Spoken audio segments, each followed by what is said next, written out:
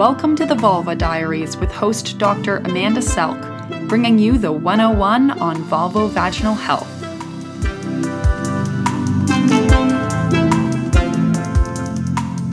So today we're going to talk about lichen sclerosus, and we're lucky to have Dr. Leslie Sadownik, a gynecologist from Vancouver, here with us. She's the director of the BC Centre for Vulvar Health. Hi, Dr. Sadownik. Hi, Dr. Selk. How are you? I'm great. So can you tell us what lichen sclerosus is and what the common symptoms are?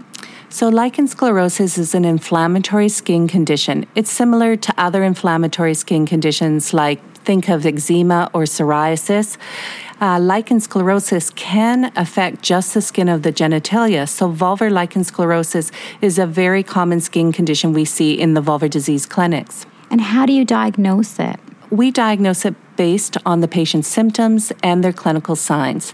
Lichen sclerosus, it affects the skin in often a figure of 8 pattern around the vulva, the skin between the vulva and the anus, and around the anus.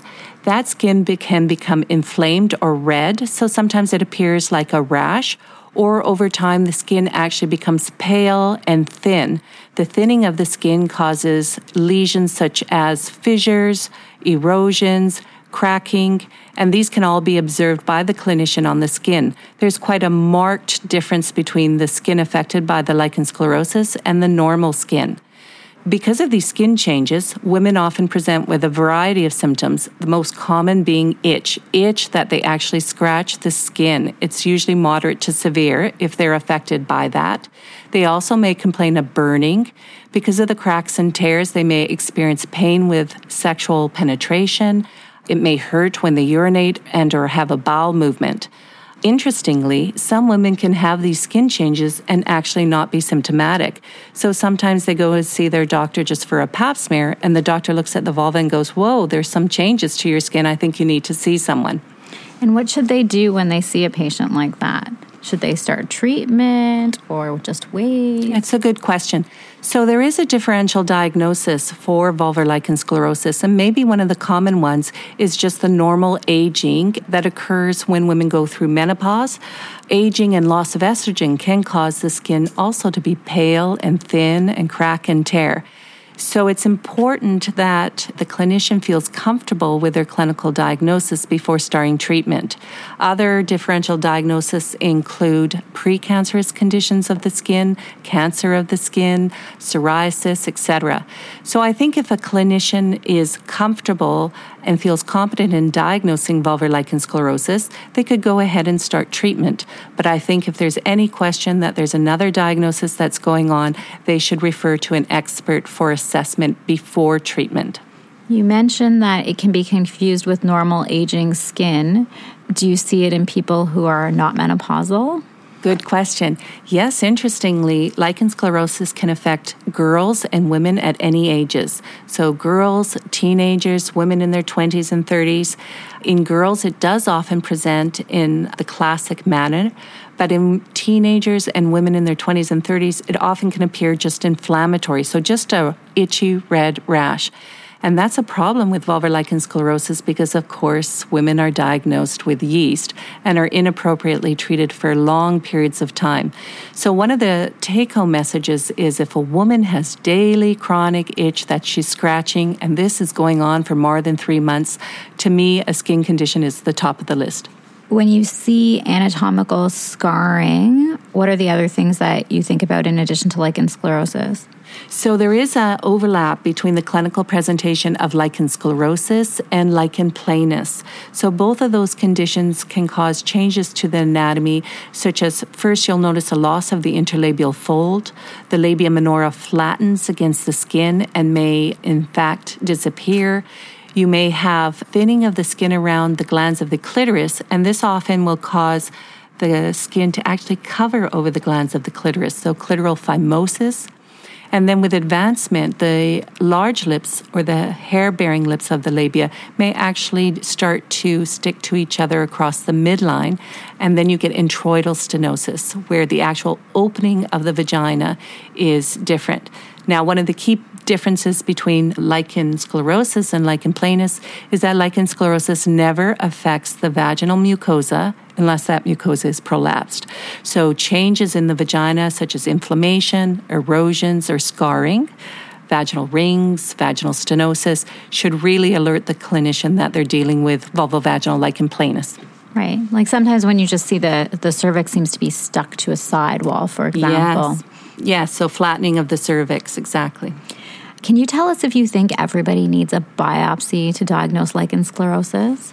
So I think that for vulvar experts, many of them feel comfortable with the clinical diagnosis based on symptoms and signs.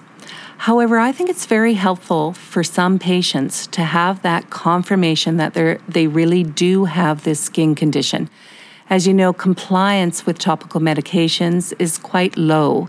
And if the woman has any doubt about whether or not she really has the skin condition, it may be helpful for her to have that confirmed by histology so she may feel more motivated to take the treatment. Also, I think if there is a patient who is not responding to your standard treatment, that should be stopped and a biopsy should be done.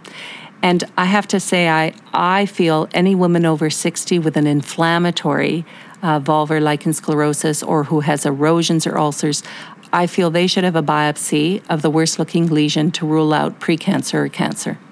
Once in a while, you'll get a patient who really looks like you know for sure they have an inflammatory skin condition, but your biopsy or somebody else's biopsy comes back as a non-specific biopsy, and then sometimes people withhold treatment in those patients while they're waiting to see you.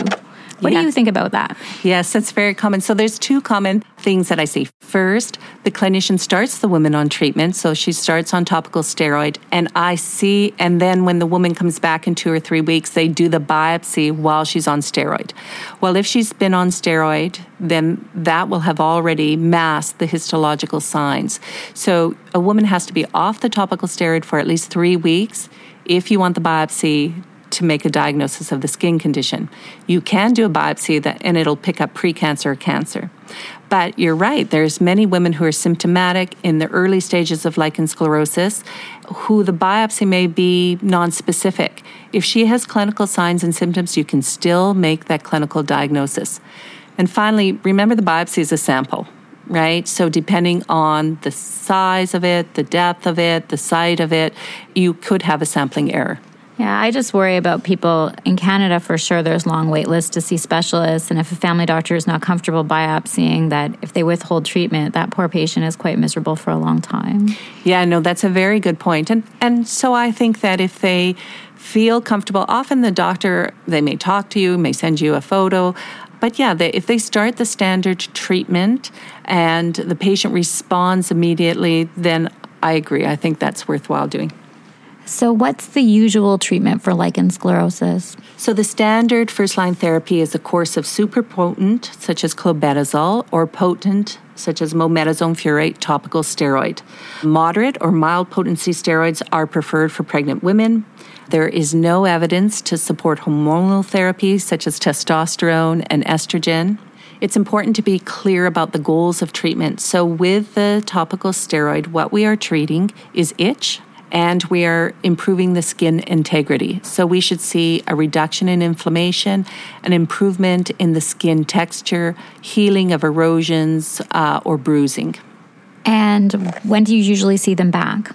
For me, if a patient has what I would classify as severe disease, so maybe a woman who's older, she has moderate to severe inflammation, there are erosions, she has severe symptoms, or it's having a very negative impact on her quality of life, I usually would like to see her back maybe even in 2 or 4 weeks.